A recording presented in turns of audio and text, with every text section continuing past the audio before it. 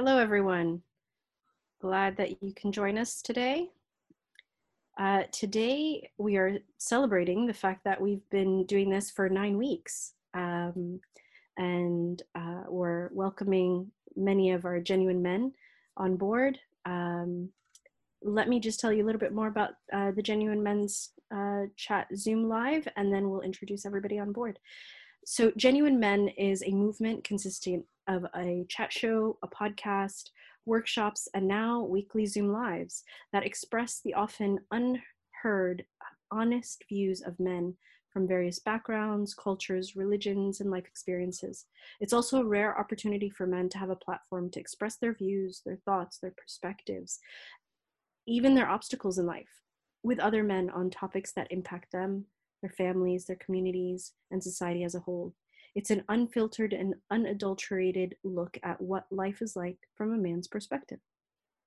Hello, I'm your host, Reham. I'm a Genuine Men's coach, and I'm here to welcome our genuine men to the call today. We've got Alan, we've got Michael. Hello. We've got Nick, and we've got Tim. Hi. And Tim happens to be our very own guest speaker today. Let me introduce you to Tim. Tim is a fellow coach. He's a trainer, a consultant. He works with employers to improve staff relationships, working in men's health, with the homeless, drug users, young people, and in benefit systems in the UK. Behavior at home and in the workplace has been a key theme that runs through all of the projects that span his 25 years of amazing experience. Welcome, Tim. Thank you for that.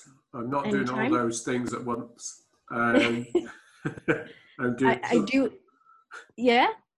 I have done all of those things, not doing quite all of them at the moment, but because you can't do everything.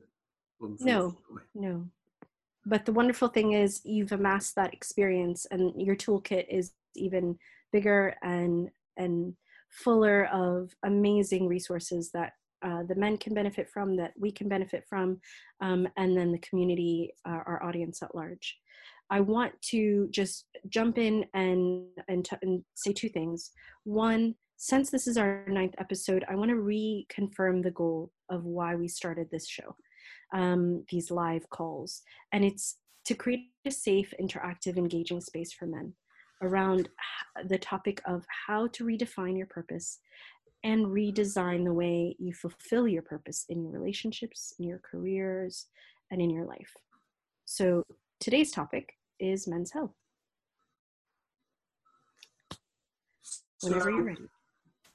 Shall I just kind of start then? Yes, please. Okay. So as part of this conversation, which Reham kicked off in the beginning of the year with a few groups of us talking about what it's like now to be male and fit into the world at the moment, men's health is an interesting topic because I think I said in one of the conversations before that we had in the group that it's a funny thing that when you start talking about health with a bunch of guys, it almost immediately turns to sport or exercise. So very few men are happy to talk about illness or well-being outside of the realm of what they are comfortable talking about. So for some men, they like talking about work. For many, many men, they love talking about sport. And it might be football, which, you know, is the big one in Scotland. Nick, you've got a background in skateboarding. You know, it could be any of these other sports that people love to do. And in many ways, that's a happy thing because sport's good for us. Exercise is good for us. And also having hobbies and having interests and having passions is also good for us and keeps us alive. And whenever anybody's talking about something that they love, they do come to life, don't they? We say that about people. He came to life and he was all excited about what's going on. And that seems to be a natural thing. If you look at kids, there are several ways of getting kids excited about things, but one of the big ones for them is getting them outside, running about, exercising, being in the fresh air, having a healthy level of competition, but being on the move. And so it's not really a bad thing that men love sport and competition, but it does get in the way quite often of an honest conversation about well-being and about our levels of health and our interaction as men with actual day-to-day health rather than sports injuries. Or on the positive side of that, the ability to build muscle or build finesse or build skill around dexterity for whatever sport it is that we love. So I thought I'd get that in at the beginning because it's an interesting one, and it'll be interesting to see whether over the next hour we slip into that. Because I know that when we talked in the group before about men's health, we did. We went straight to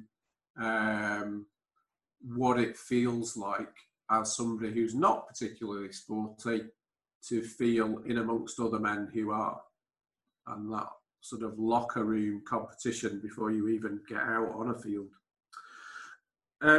So why should we bother? I suppose the headline that I wanted to kick off with and see what people think about is that despite the fact that life expectancy in the UK has been on an upward trend from really the 1980s right through to the mid sort of 2010s, so the middle of this decade, life expectancy for men in the UK was going up, but it has plateaued over the last few years. And in some areas, it's starting to decline a little bit. But despite that rise, which is a gain of about 5 or 6 years across the average, in the UK, 1 in 5 men die before they are 65. And in Scotland, the figure is 1 in 4 men.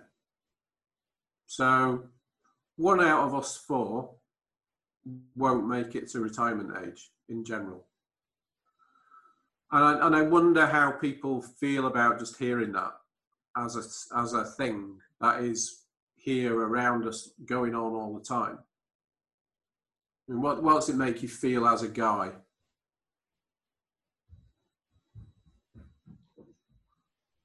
Michael? I think it's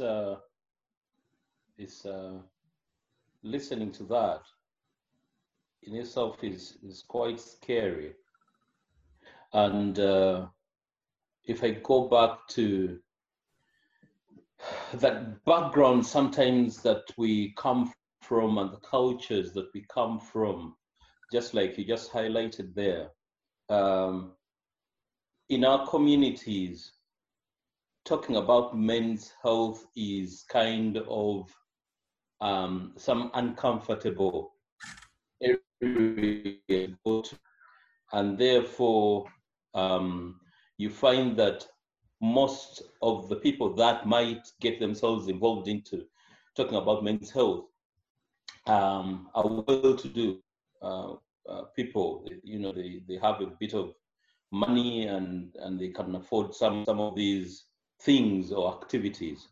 Otherwise, generally, is seen as talking about men's health is seen as a weakness, despite the fact that it affects the community, despite the fact that there are those issues that need to be addressed. So culturally, is seen there's a stigma attached to it, and so it takes a lot of guts for people from at least the BAME communities to talk about. In most cases, it will be done in groups or communities which have got a bit of money or are really keen to to develop those skills. Otherwise, generally, it won't be. So hearing those statistics is quite scary. And I think, again, it's something that needs to be highlighted, but probably highlighted in kind of a different way, whereby people are not scared of addressing and talking about on the side of being interested in, want to, we need to participate. Yeah, that's my take on that. Yeah, so very much, reflected across cultures amongst men, it seems, is that concept or feeling that men don't want to admit to weakness, and that they link ill health to weakness, which I do kind of get. But it's, if you're a strategist, then dealing with your ill health would seem like a strength, wouldn't it? If it's going to help you live longer and be a winner, you would think, if I sort this out, that's a good thing. But it doesn't seem to work that way. We don't seem to have made that leap yet. Although maybe, newer generations coming through think about these things differently. May I add something? Yeah. Basically, what comes to my mind straight away during this conversation is that I think a lot of young men just don't think about this at all, because unless your body is starting to let go of some way, whether you're losing hair or your hands or your arms, your legs are refusing to work, then they don't usually think about health at all. There are some people in communities, like entrepreneurs, that, for example, tend to work out and have healthy routines and stuff like that. But generally, young people, they don't occupy themselves with health. And maybe that is one of the reasons that they wait too long to take care of this. Yeah. So that sort of invulnerability of youth, then, while we're healthy and everything's working and it's all shiny and new, yep, we don't need to bother with it. Definitely borne out by the statistics and the research that was done over the last 30 odd years does tend to bear that out, that men's behaviour, even though it's improving around health related activity, does tend to say that men eat all the pies up till they're about 35. So they do everything that they shouldn't. They don't really think about overconsumption. So too much alcohol, not enough focus on diet, not enough focus on being careful in terms of sexual health, and not a lot of regard to general maintenance, unless, like you say, Alan, there's something goes wrong, or they are committed to a particular sport and want to excel at it. So you've got two groups of people that, that are either really focused on their bodily performance, and people who don't have to worry about their bodily performance, who, skew this a little bit, I suppose. What the research tends to say about that, if you live a lifestyle that doesn't really take any recognition of having to be careful up to your mid-30s, that tends to be the reason why lots more men are dying in their 50s and 60s, because the health implications of it are pretty dire. Your body gives up earlier if you haven't looked after it correspondingly early. Now you might say, right, well, 1 in 4 men dying under 65. Okay, everybody dies once they get a bit older. But in terms of comparing that to women and when they die, there's 50% more men than women die before they're 65. So it's not that this is happening to everybody. There is a very vivid difference between what's happening in women's lives to what is happening in men's. And that is reflected across all the age groups right up till you kind of run out of men in their 80s. You know, because if everybody's died early, there absolutely must be more women dying in their 80s because there's no guys left. So even when we think, right, it's not as big as an issue as as it might be, it actually is. There's a big difference going on, and that's why men's health is important as a topic, because we don't still totally understand why it is that right up through the age ranges, men are not as resilient in terms of ill health as women are.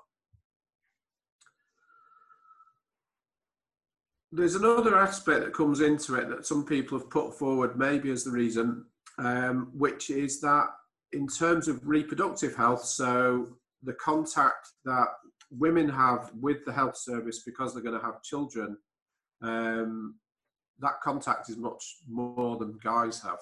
So if you take out ill health and just focus on the need to use a service around having kids and being able to have kids, there's a routine or a practice, if you will, that women get into that allows a dialogue between them and the health services that are provided. That means it's not as much of a leap to then present with ill health as soon as you get symptoms of it. And the other thing around that as well is, you know, this feeling of responsibility for children, that women perhaps as a general thing, not an individual thing, have more responsibility for childcare, have more responsibility in terms of parenting, and therefore are quicker to deal with health issues so that doesn't impact on their ability to look after their children. So all these ideas are kind of floating about around this. And again, I would say, you know, what do you think about that? Do you think in your own personal terms, if you found that something was going wrong, how easy would you find it to pick up the phone and say to a doctor, something's not right, can I get checked out? I think it's a really interesting topic, actually, thinking about the gender dynamics there. And men traditionally have got this kind of stoic, unbreakable nature where being vulnerable and asking for help is seen as a weakness. And women just don't have that. They have traditionally always had support networks they can reach out to. And an extension of that is asking for help for your health. And I feel, you know, personally, that health is something that you completely take for granted until it's taken away from you. And after that, you realize how vulnerable our meat vehicles that we ride about in are, and how important it is to get regular MOTs and check the oil just to beat that metaphor to death. Yes, I really hope that it's it's changing. And just to counter Alan's point about young people, I think on the other side of that, young people are feeling the pressure to be fit and healthy and to have six packs on Instagram. So they're concentrating more on their diet and almost going the extreme way where they wouldn't even touch all the pies. They're more on intermittent fasting and protein shakes and feeling a different societal pressure around health than ever before. That's an interesting point. I actually would agree with that. Yeah, there's a lot of that too, and it can go so extreme that they will probably wear themselves out in the gym or strain their backs and their their muscles because they want to get so fit. Yeah, absolutely. There's one thing I wanted to say about calling the doctor. So that's an interesting one because two things. One is I am from a family that we had at least a couple of people that are kind of hypochondriac, which means basically if they constantly think there's something wrong with them. So I'm the extreme opposite. Whenever there is something going on, I'm like, no, that's probably nothing. I'm probably exaggerating. I don't need to worry about that. I'm not going to go to the doctor. And my girlfriend is constantly telling me off for this, because she's like, what if there was something wrong? What if that that pain in your chest, that was something? And I'm like, no, but I would rather not know if there's something wrong with me. I don't want to exaggerate. I don't want to make myself feel sick, like be hypochondriac. So I don't call the doctor. I don't go. So I've been living here for 10 years. I have been to the doctor once, mainly because it required me to register, not because I actually wanted to have my health checked. And I probably should, because I'm after 30 now, 34. Coming up, so should probably check myself up, but I don't want to do that. And can I put you on the spot and say, why is that? So that's a mix. Like, one of those things is probably because I'm scared that they will find something that is there. My father died because of cancer at 44 years old. So obviously there's a slight worry about that. And like, I believe that obviously some of us could make themselves sick, like by just thinking about it constantly. I worry about people who are hypochondriacs and I actually make themselves sick from here. So it's like a mix of those. A bit of being scared, what if it's gonna happen? I would rather not know and just like live my life until I just collapse. Or basically, you know, just make myself depreciate, if that's the right word. But yeah, it's fear mainly, I think. Yeah, and understandable though, you know, with the situation with your dad, then, you know, that makes sense, doesn't it, to worry that things will happen and go badly for you. Yeah. Michael, you're looking like you want to jump in.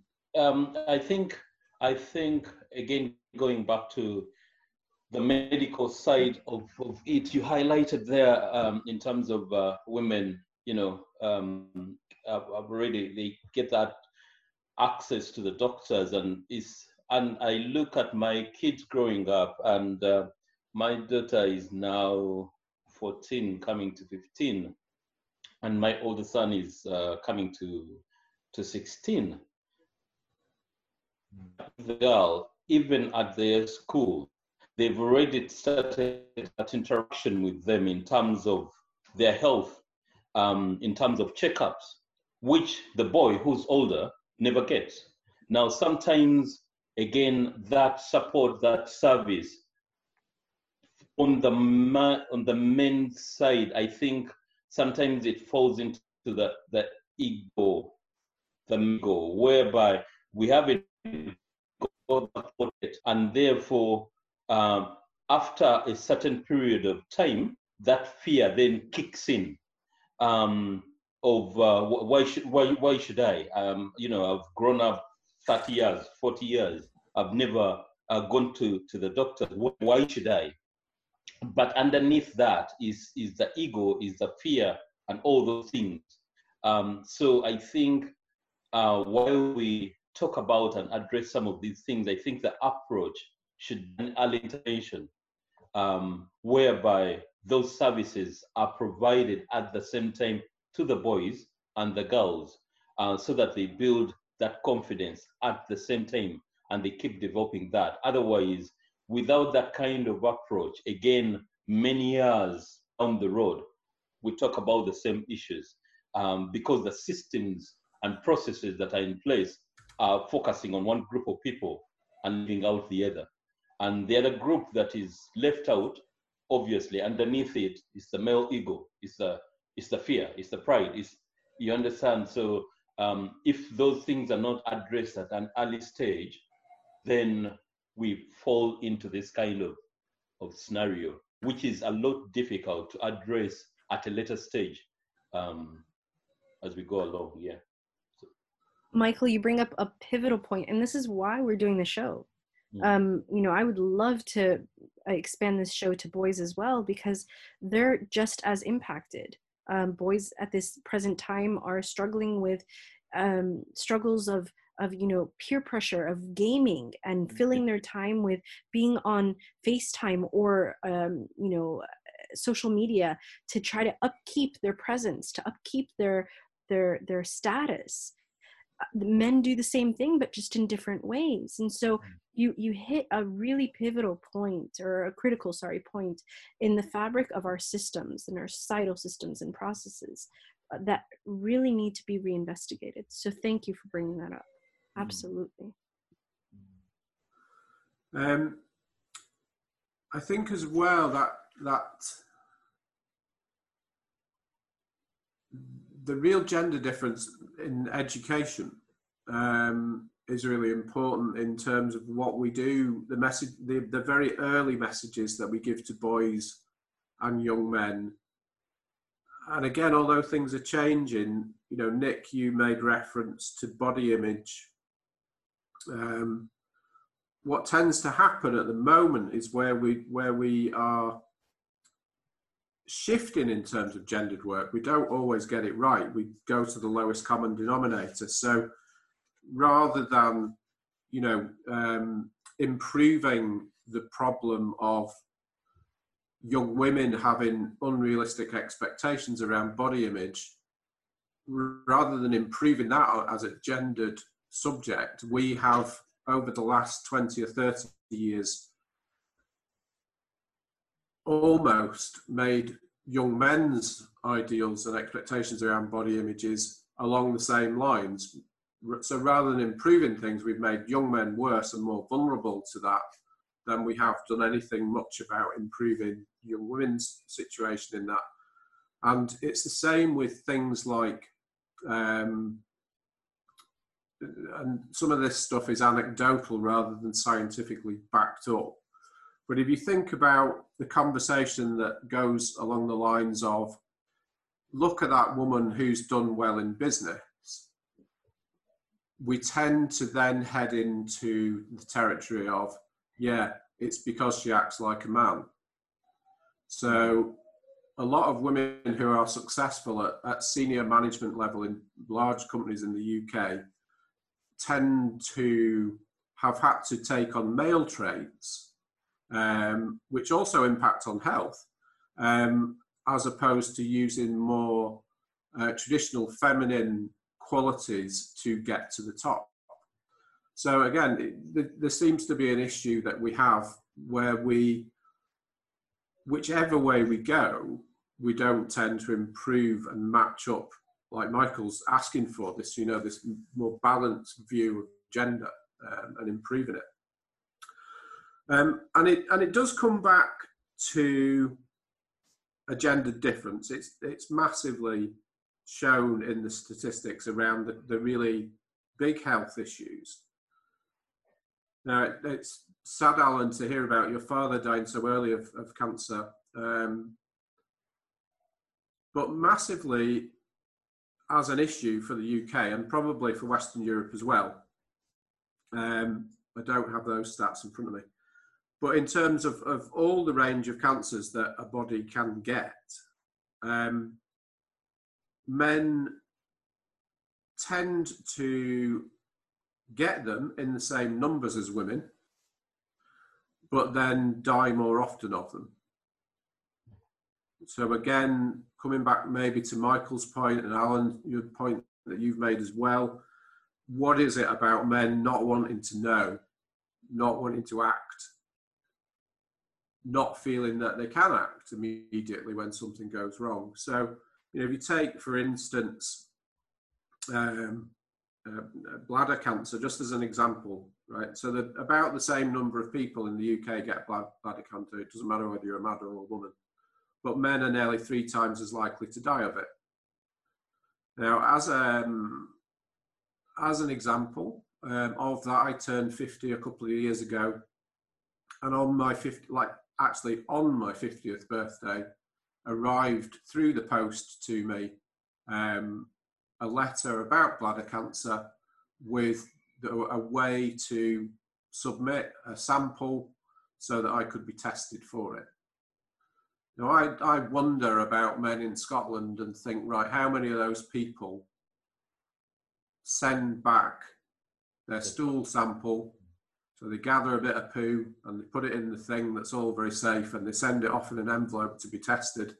How many guys, when they hit their 50th birthday, who get that, and it's meant to be everybody gets it on their 50th birthday, how many people send that back? And it would be interesting to see those statistics on who does that or not. And for women as well, it would be the same embarrassing thing that we don't want to talk about. But yeah, men 3 times as likely to die of bladder cancer. So what's going on about this? And the other big one still in Scotland, cardiovascular disease. So circulation problems to do with our main system of living, blood circulation and breath. Again, under 65, just over twice as many guys dying of this as women. So although we're doing well, we've stopped a lot of people smoking. A lot of drinking has been reduced in Scotland. So these things, the 3 big things around CBD are poor diet, lack of exercise, and smoking. All proven to be massively implicated in what happens. So we have improved behaviour around those things over the last 20 years. But we're still, it's going to take quite a while to catch up, that the outcome of that starts to happen. So, I mean, for me personally, I just think I'm no different from most men. I'm not massively interested in my own health. I can't claim to be some saint that sort of goes for all my MOTs and does my checks when I'm supposed to. I don't think I've ever felt myself for lumps and bumps in terms of the different, testicular cancer. There's an easy test to do for that, easy self-check. I don't think I've ever done that in my life, even though I was involved in men's health work for a long time. And I think it's just really sad that we struggle as guys to change this collectively. And again, thinking about gendered work, women's health over the last 50 years has moved on massively. There are pockets of World Health Organisation sponsored women's health workers in various parts of the NHS in Scotland. Very few workers looking at men's health. But then women have made that happen for women's health as a movement. But it's funny, Michael, you said the messages that we're saying have to be repeated over a long period of time, or that things don't improve. 20 years since I started working in men's health properly. Before that, I was working in sexual health, so it was also a big issue. But I was quite surprised. I went to a meeting in January about men's health, and all the things that we were saying 20 years ago that were big issues are still the headlines now. Exactly the same stuff, as though no work had happened in 20 years. So part of me says, well, what's the point? If men really aren't bothered, then fair dues. But that doesn't seem right somehow, especially when you think about that 1 in 4 figure. But I suppose there is a lovely trend, and it's been partly driven by technology, and it's been partly driven by the move towards vegetarianism and veganism, and to be promoting a healthier planet, whereby larger numbers of younger people are more aware of the issues. So although there's some downsides of being young, and I think, expect unrealistic expectations about success, about how we present ourselves, how glamorous we have to be, how wealthy people want to appear. So aside from all that pressure, I do think there's a lovely opportunity over the coming, 15 to 20 years, whereby teenagers now are moving into positions of influence, and they'll have a different outlook on life. They've certainly already got a different outlook on the planet. They've got a different outlook on materialism and what money can do for you.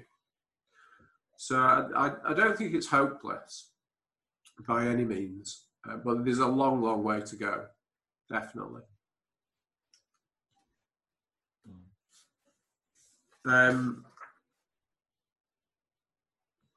The other big one, of course, that we've not mentioned yet, mental health, is around suicide. And this is the one for me that, you know, all the physical health stuff, like I say, I'm no saint when it comes to my physical health. I don't do enough exercise. My diet's pretty good. I don't drink too much and I don't smoke. So I'm kind of thinking that's enough in terms of my physical health. It's probably not, but it's enough for now. But the reason I've stayed interested, and the reason why I still talk to people about men's health and why it's an issue and what we should do about it, is the issue of suicide. Because 3 times as many guys kill themselves as women. It's the biggest killer of men under 55, I think, in the UK. And that's just really terribly sad, that if your only option in your head is to say the world will be a better place without me, then we're letting people down.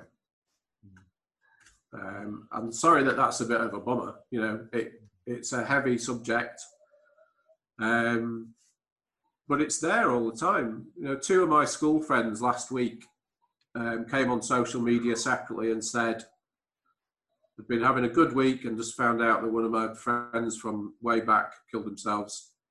Both on the same day came and said that, you know, good friends lost to this.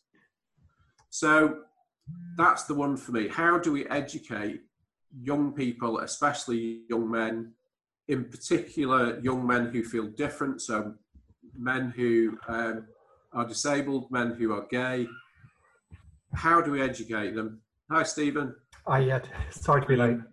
How do we educate them to say, I'm struggling, help me, and not feel that that's weakness, or not feel that that's a burden, or to have some hope in the world? So yeah, if you've got any answers to that one, fling them out now, because we need it.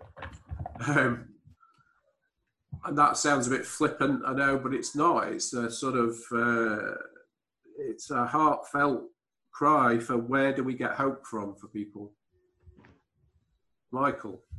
I think, again, it goes back to that point that I made in terms of the early intervention, where the systems and processes have got to address, have got to have an early intervention approach, because, again, without that being put in place, then things fall apart.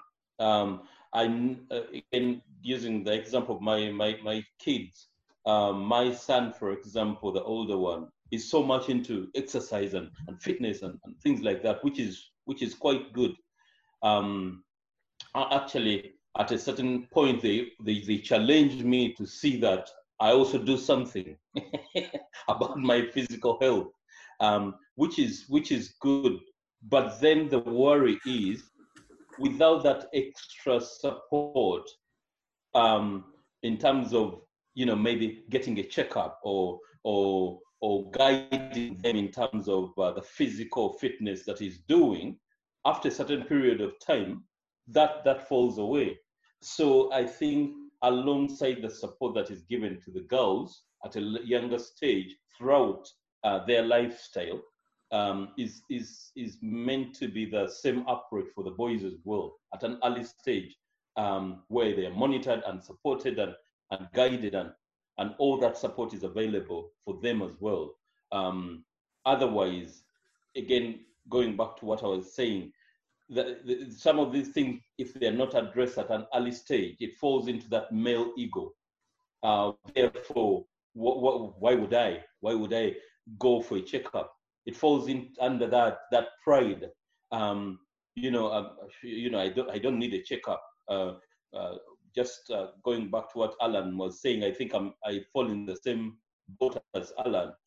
Sometimes you feel weak or ill, but you're just like, I don't know, I don't need to go to the doctors. I'll be fine. I'll pull it through. Again, it's that male ego. I'll fight it. And sometimes it works. Before you know it, it's gone. And so you're like, yeah, I've done it. but you don't know the side effects of what that has done to you. And sometimes by the time we address those issues, it's too late. And so again, it's that pride and ego sometimes that leads us into that loneliness and thinking, I'm alone. I can never be able to deal with this. And unfortunately, we come to a point where we think suicide is the end game. I don't think I'm useful, because when I look at Alan, when I look at Stephen, when I look at Steam, they're doing better than me. And when you look at sometimes the negativity attached to to opening up and all those things, someone just caves in and thinks, you know what? No, I'm not taking this anymore. I think the best thing for me to do is just in my life, which is very, very unfortunate. So I think early intervention is key for the kids, because without that, effort that the kids put in, especially when they hit secondary, that's when all these things start to come out. They want to look good, they want to appear good, they want to appear strong and all that. And then before they know it, they're out of secondary and maybe into college and university and all that. And by the time they start to hit those levels, the mindset is changing and the demand is changing. And therefore, why should I go to them anymore? So, yeah, I think an early intervention that supports them is quite key. Yeah, there's another argument for early intervention in school as well, because across all the reasons for all mortalities, all the reasons for dying, men's health is consistently worse the poorer you are. So if you look at the richest people in Scotland versus the poorest, the richest people in Scotland live for about 15 years longer. And that's been consistently the same, like I say, over the last 20 years. It's never really changed. So the other argument for catching young people while we've got them at school is that in the UK, we have free education. We're very blessed with a fantastic education system, for all its failings. Compared to other places in the world, it's very sophisticated. So we've got an audience that cuts across the regular differences in affluence. Then we need to take that opportunity to level some of that playing field while we've got kids in primary school. How you fit that in with a curriculum, I'm not entirely sure. Efforts have been made to broaden the curriculum to bring in emotional well-being and emotional resilience, but there isn't enough time given to that compared to some of the other things that we do at school. So yeah, I mean, going back just a second there, I suppose it does sound really depressing when you talk about this stuff. So for me, recently, 20 years ago, I would be thumping a lectern about, men's wayward behaviour in this. But my thoughts on it in the last year or two have been much more about how do you generate hope for people and aspiration, because it might be with having little kids again, I don't know, but that to me seems to be the difference for people. If I've got something to look forward to, and my expectation is that I'm resilient and I can handle challenge and I'll make a good job of the future that I have, I'm much more likely to invest in it. But how you make that happen at a population level when we've got all sorts of political things with a small p running counter to that. So, you know, our political systems that we as the population vote in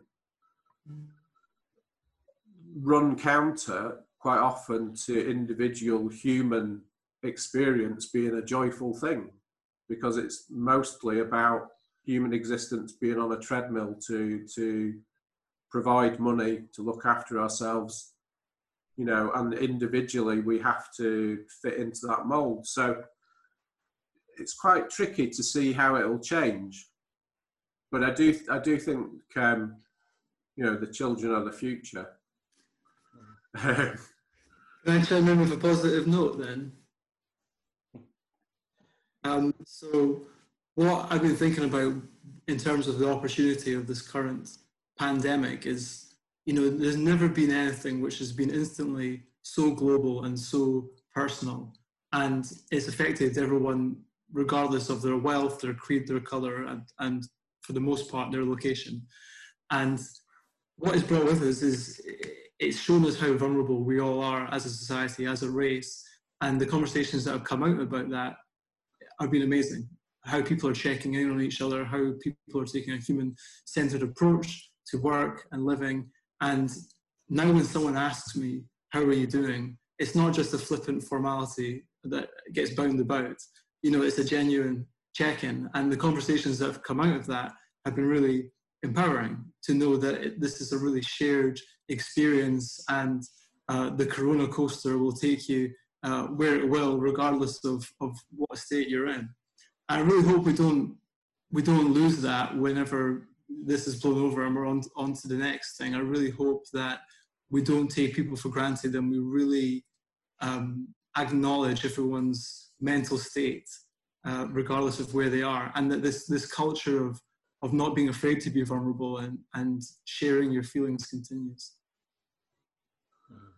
Yeah, I think you're right. I think we need to not lose it. We also need to recognise that it's been a positive thing and get the people who are missing out on it to catch up afterwards as well. You know, so there's really good work going on at the moment to try and extend digital access to particularly young people who don't have it, who are really missing out. There's good work going on in terms of expanding the work of networks that, you know, that deliver food to people who can't get it. In Scotland, we've got homeless people in accommodation, you know, overnight in Glasgow, pretty much. Homelessness has been massively cut. So yeah, there's loads of positives, isn't there, that we need to make sure that we carry forward. I suppose that's the other thing for me. I wonder what people think about this as a thing, right? Because we quite often say we've got to do this. We must make sure we do this. And what we actually mean is politicians, the council, the public sector, they actually need to do that after we've moved on. Whereas actually we are the electorate. We are involved in politics, whether we like it or not. We are community. We are society. And although we've had a long time of indoctrination to say, no, you're on your own, actually, there's no such thing as society, we've got to make those changes happen. So activism, as opposed to keyboard warriorism or, you know, sitting at home watching other people do it, has got to increase somehow. And I mean, do other people think that's an issue, or is it just me being cynical? From a leadership point of view, you know, the UK has not been the best, and actually the real success stories have come from humble, normal people that have gone out of their way to do things for their community. You know, it's not been the likes of Richard Branson putting his hands in his pockets and doing something for everyone. It's been normal people doing the right thing, not because it's a good business decision, but because it's the right thing to do. And more of those stories need to be celebrated. And those are the stories which don't usually make the news. So it's a beautiful thing. And you need those blue sky stories at the end of the news, but it should be the norm. It should be a celebration of activism from the grassroots rather than, an idea of governance. And do other people see that happening? I know in Glasgow, Michael, you are involved in a lot of community-led activity. Do you see that across the city, or do you think that your examples of pushing for community-led work are fewer than they should be? I think for a long issues have been known for a very long time, and so the issues are known, but the biggest challenge has always been, and again I hope, like Nick highlighted there, I hope we don't miss that, because there's a lot of good work that has always been done by the grassroots organizations, but yet at the end of the day, the grassroots organizations don't benefit. It's always the big boys that benefit out of the work that the grassroots are doing. So best thing that is normally done with the grassroots is surveys and consultations and things like that. And then at the end of the day, reports are done. And the outcome or the work is assumed to be done by the corporate organizations. And so this crisis has really highlighted where those inequalities are. My worry is, even after those inequalities have been highlighted, how we boldly and confidently respond to that. Because the challenge would then be that, yes, we know where the inequalities are, but you know what? Again, we're going to come up with a solution, and the big boys will be the ones to lead the way. And so at the end of the day, again, the grassroots organizations that seem to be doing all this work and reaching out to the communities, best thing that they can do is get you involved in the consultations and small pieces of work here and there. But there's nothing that you get as a grassroots organization. Now, that doesn't mean that organizations won't work. They are still happy to do that. But I think this highlights some of those inequalities and where some of those gaps may be. And so my hope is that as we go ahead, we find ways of addressing those inequalities. One of the things that we really shout about is the diversity of ethnicity, especially in Scotland. Right now, even with all that, the work that we've been doing, there's a bit of work that is being done down south in London and things like that. People are trying to be bold to address and continue with that kind of conversation. But in Scotland, everything around diversity is now shelved under the carpet, and we don't have time to do the trainings, and we are now focusing on COVID. And yes, we're focusing on COVID, but COVID has highlighted some gaps.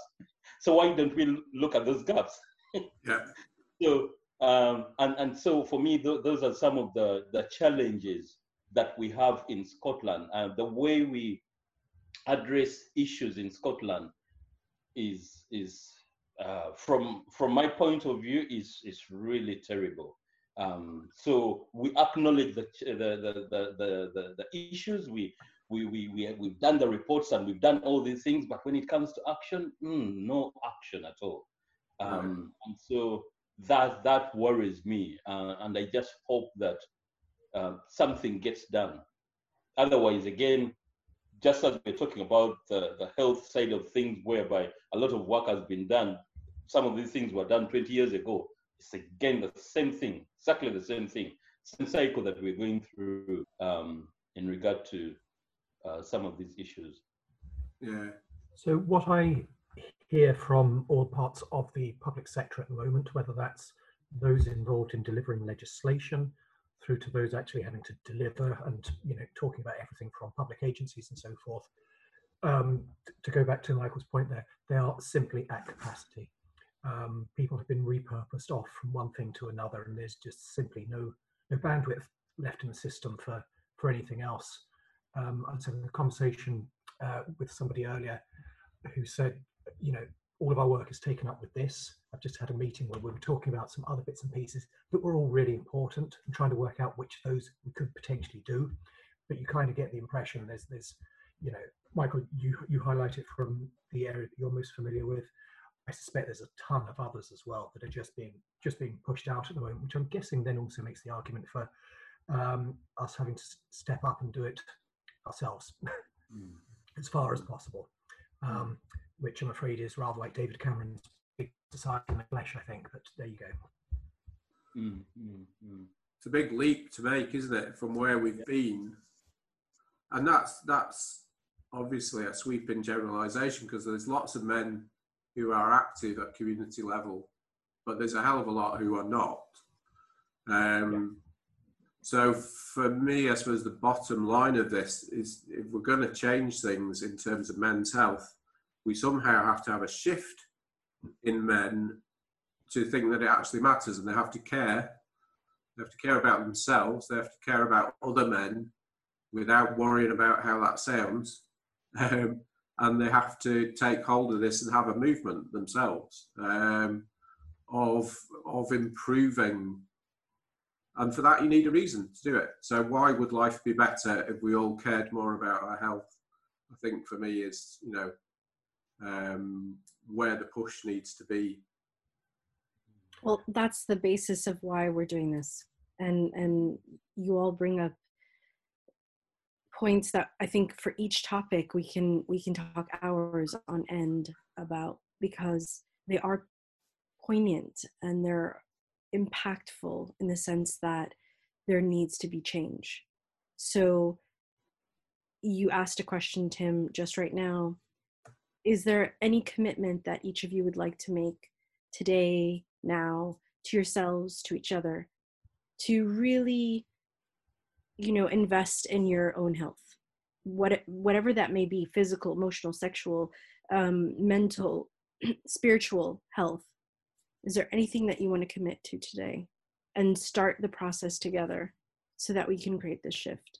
All right, so I will probably get myself checked after this conversation. I mean, not today, not tomorrow, but I'll get that done. Maybe that's a good kind of prompt to finally do it. Yeah, why not? So general health check. Yeah. On your concern, Alan, very quickly, I really wonder if the pandemic might cause more men to be less likely to go to the doctors, because we are being told to not go to the doctors or A&E for non-essential conditions. And I wonder if that's just the pushback that a lot of men need to just put a halt to any good plans they might have had. Yeah, just put a downer on it all.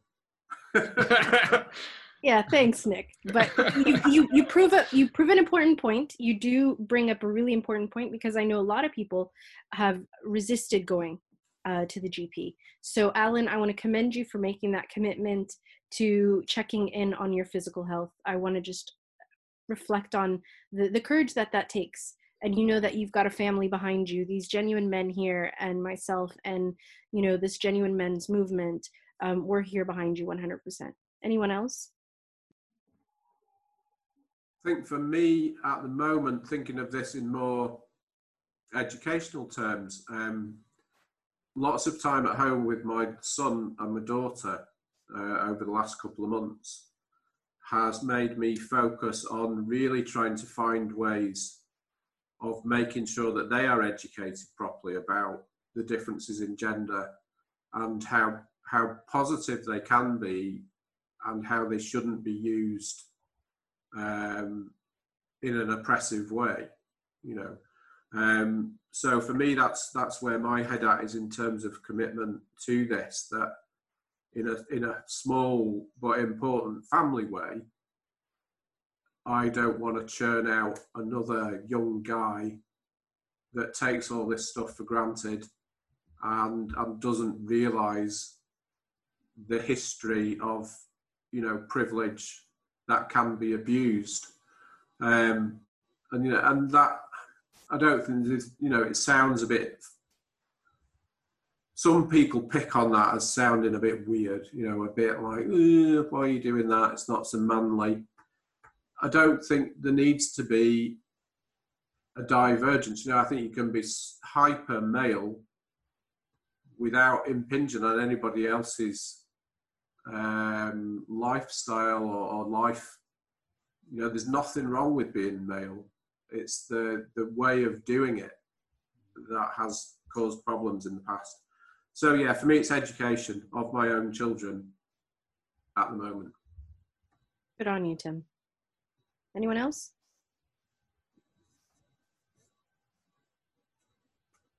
For me, I think it's the physical health that I'm going to really work on. I would like to look like Alan, like Nick, like Leket. I need to going back to what about me?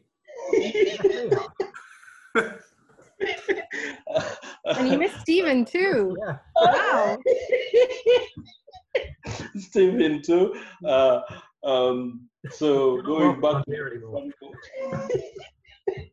going back to the example that I used about my son, I think I'm going to take up some of the challenges that they throw at me. I don't know how that is going to work out. So yeah, watch the space. Watch. Yeah. Good stuff. Stephen, I think Mike was trying to motivate you. That was his kind of delicate way of saying you put on the pounds, mate. I think as time's going on for me, I'm realising that I'm not that young guy anymore. Getting out of bed, even getting out of bed, isn't as easy as what it used to be honest. Simple things like that, I think, just kind of, you know, made me more conscious of things are going to get a bit harder as time goes on for me. So I need to start kind of stepping up, to be honest, whether that means in my diet or just physically going out there. And even that thing that you were all talking about of something's wrong and you're just won't own up to it. You're too manned up, like, hey, I ain't going, you know, I'm all right, I can handle this. I don't do that anymore. Recently, I was in hospital for issues with my appendix, and I kind of dealt with that very, very quickly. As soon as I felt symptoms in the house that were quite foreign to me, it wasn't something that I'd recognised that I'd physically felt before. Immediately, I picked up that phone, called NHS, and said, "Something's not right." You know, you know your body, or else I've begun to listen to my body more. I think I've begun to connect to my body in terms of anything that's that I don't understand. You know, I'll pay kind of more attention on it and try to see what's going on here, and I make myself more aware of myself, my own body as well. So, I mean, that was something that I highlighted just recently, as I said, with my appendix, and I dealt with it straight away, thankfully. Obviously, with everything going on with the COVID thing, the normal procedure is they do surgery, they take it out, the next day they send you home, but they weren't willing to do any type of surgery at this particular moment. And they looked for alternative treatment, which was using antibiotics. So the stay that I had in hospital was a wee bit longer than what it normally is for these types of procedure. I was in for about 6 days on antibiotics. But yeah, I mean, it was something that other things perhaps I'm still kind of, you know, I have that kind of masculinity kind of idea of I won't ask people for directions. I'll kind of go and get lost driving about, and then eventually when all was lost, then I'll maybe ask. So and those type of things, I probably still have that trait. But yeah, when it comes to health and certain other aspects, I think, you know, I'm very, very conscious of it now. And I do make that, I do make my friends aware of that as well in conversations now, whereas it never used to be a case. But I think the kind of group of people that my kind of generation, for their own benefit, if I think it's something of their own benefit and I think that they're kind of lacking in something, I will say it. I'll have a conversation with them. One of my friends came to visit quite recently, and I was out walking with my wife, and I said, look, I'm out walking. He goes, okay, look, we'll keep our distance. We'll just come and meet you and we'll do the walk with you. He literally walked maybe about 1,000 yards and he had backache. And I was like, man, this, you know, and I've been on him now. Since that time, I've actually been very concerned for him. And I phoned him a couple of times to address that. And he's been, you know, making excuses. Oh, no, it's because of this. Oh, no, because of that. And I was listening. I can hear what you're saying, and you're hiding behind excuses. You're really not facing up to the thing that you have a problem here. And I think that's a good thing if we can actually start, especially people that we're close to, that we can talk like that. I think it's good to have that conversation with people. No, that's great, because that's a, you know, that's a really clear example of what I'm saying. You know, how easy is it to care about our friends and actually do something about it? Because that's what needs to happen. So it's cool. Yeah. Glad you're healthy, Liaqat, and welcome back. And yeah, good on you for seeking out your friend to call him to his own health. You know, good for that. Good for you. I think it is that. I think we have to be more concerned as human beings, you know, and you know, it's. I don't know whether I would admit to that if I, you know, when we were younger, if I would actually look at that, or if I thought that was a wee bit kind of an uncomfortable situation, you know, thing to talk about. But certainly now, I don't. You know, it's really, as age is going on, I realise, you know, you're going to face a lot more issues if things aren't dealt with directly, and that's my whole kind of attitude towards it, to be honest. And if I see someone, you know, that I could say certain words that would be of benefit, then I'll say it without offending anyone, obviously. You know, and being kind of, you know, constructive rather than destructive in the way that you talk to people. Any last minute takers before we wrap up? Yeah, I'll do a quick one then. So I'm going to come at it from a different point of view. In the last year, I've put a lot of pressure on myself to diet and work out and stay healthy. And the pandemic's derailed that, and it's affected my mental health as I can see standards slipping. But I'm going to make a pledge to just be a bit easier on myself and give myself permission to rest and prep myself in battery saver mode for the next challenges that we've got coming as a society.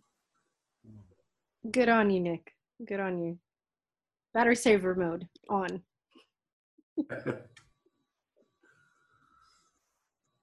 Well, I just want to acknowledge each and every one of you for showing up. It was lovely to have each of you here with us. I'm going to go to gallery view just to acknowledge that we all actually made it today.